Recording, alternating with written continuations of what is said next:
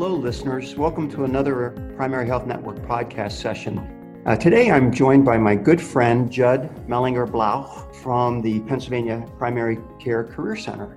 I wanted Judd to come and talk to us today about recruitment in health centers, federally qualified health centers. Welcome, Judd. Thank you, George. It's a pleasure to be here.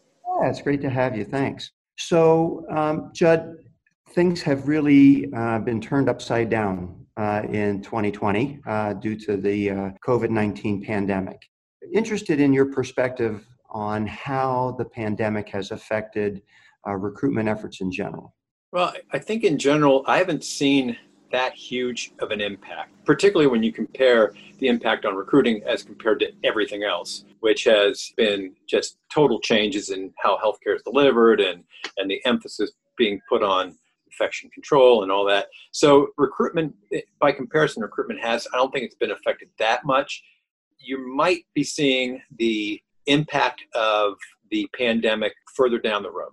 By that, I mean people who originally might have thought about a career in healthcare might be giving it some second thoughts now when they see the kind of work that was necessary. And with the surge coming, it might be, again, you might have these, you're having these hot spots. That might give some people some pause. On the other hand, it may attract a more dedicated group of people. I think the key in this whole thing is to make sure that the message continues to get out there that healthcare is a great career opportunity, great career option, that being a physician, although it's hard to become a physician, it's an extremely worthwhile endeavor, and that's a great profession to get into, whether you're a physician, a dentist, nurse practitioner, or whatever profession you're talking about. It's worth getting into. And we need to continue to get that message out that people are safe. People are, there's risk, but we're doing what's necessary to be safe, and that we need more these folks now more than ever. Absolutely. Yeah. So here at Primary Health Network, one of the things that I have been very fortunate with the support of our board of directors and our management team and federal agencies that oversee community health centers is that, my top priority since March has been to assure the integrity and safety of the health center, not only a safe place for patients to come to receive care, but a safe place for our staff, our providers to come to work.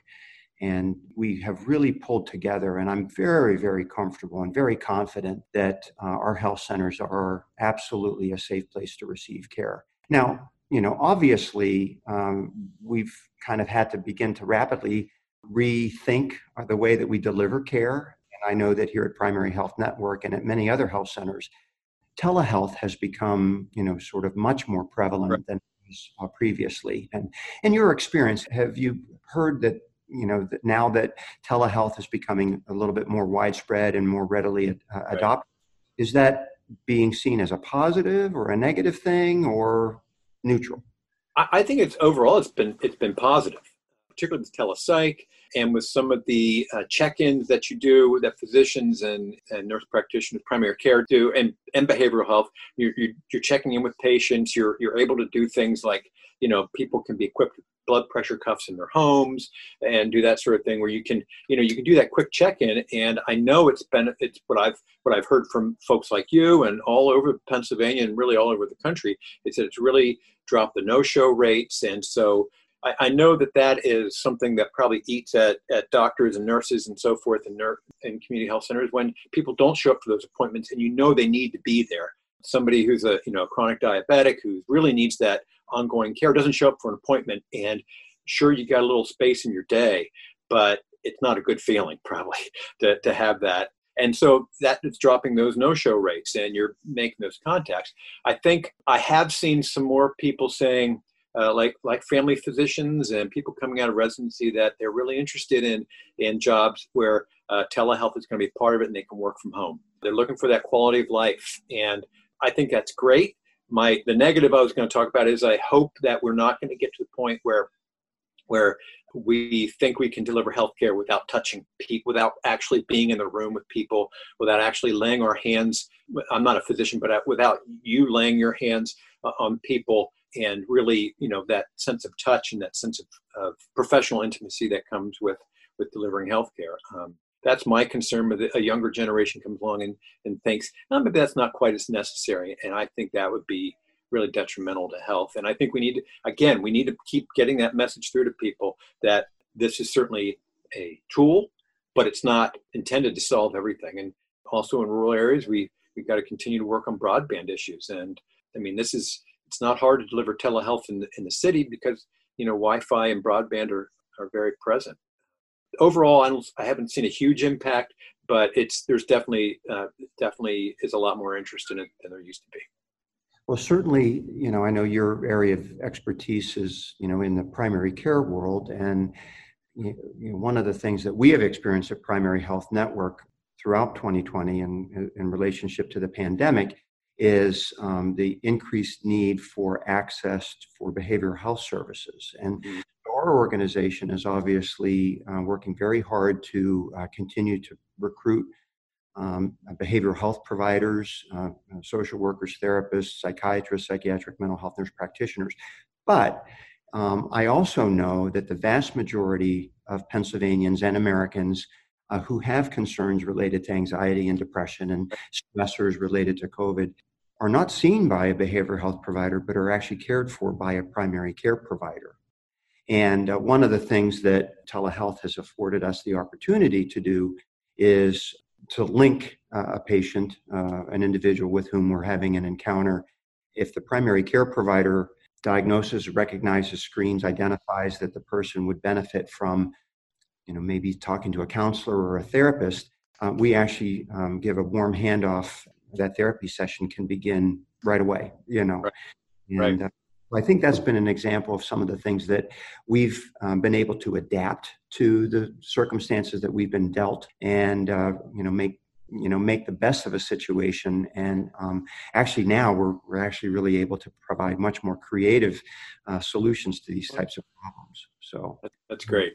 I'm very fortunate. So if someone is interested in a career in primary care, a career at a community health center, federally qualified health center, coming to work in rural parts of Pennsylvania or other rural areas, what's the process? What happens now?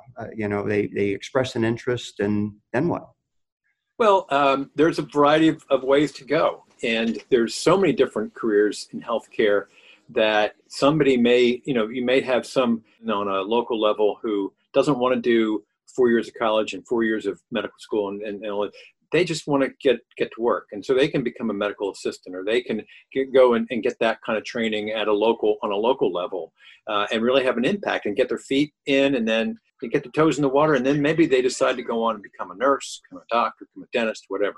But really the process is, we encourage people to make contact with a local community health center, go and talk to a professional, go and meet some people. And people can contact me. We're working on pipeline issues. When we say pipeline, I mean getting young people into the healthcare profession pipeline and learn about these healthcare professions. There's a variety of ways to do that. There's area health education centers that can help you learn about these things, and the educational components of becoming everything from a neurosurgeon, which takes 4 years of college, 4 years of medical school, and 6 years of residency, to becoming a medical assistant, which takes oftentimes about a 9-month training program. And so there's a variety and everything in between there.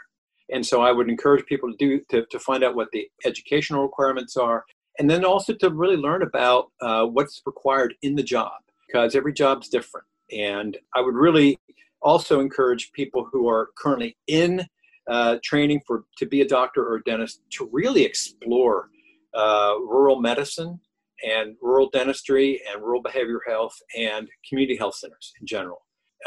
I talk to people all the time who are astounded that we're a well-kept secret, George, and you know that, and we shouldn't be. But when I talk to them about what we do, I talk to them about the kind of care that's provided. I talk to them about opportunity for people on the medical side to refer to dental and behavioral health, and people on the dental side to refer patient to a physician when they need to see a physician, and that opportunity. It's the purest form of primary care I can think of. And so I would encourage student nurse practitioners, student dentists, student physicians to really consider a career in community health, because it's very rewarding. The patients, you're not going to find a more appreciative group of patients anywhere. And really, you're the autonomy, and the pay's decent.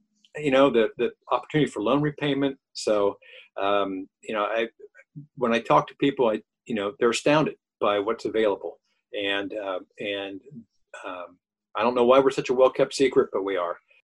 Yeah. So, I know certainly from my own perspective that I've had a little bit of an influence or a little bit of an impact to help provide care to individuals who maybe haven't had the same advantages in their life that I've had, or folks that live in rural communities and don't have necessarily the ability to get into the city for a tertiary, at a tertiary center. We actually are providing the right care at the right place at the right time and good quality care.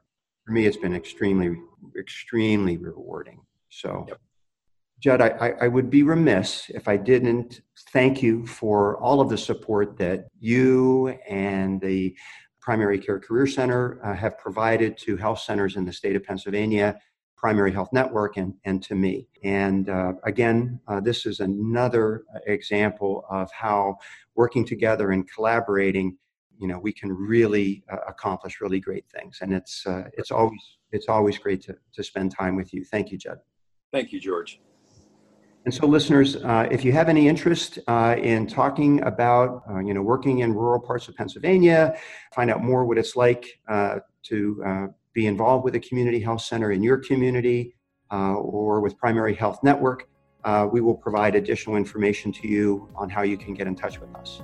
Thanks for your time. Please take care, everybody. Thanks, Judd. You're welcome. Bye-bye.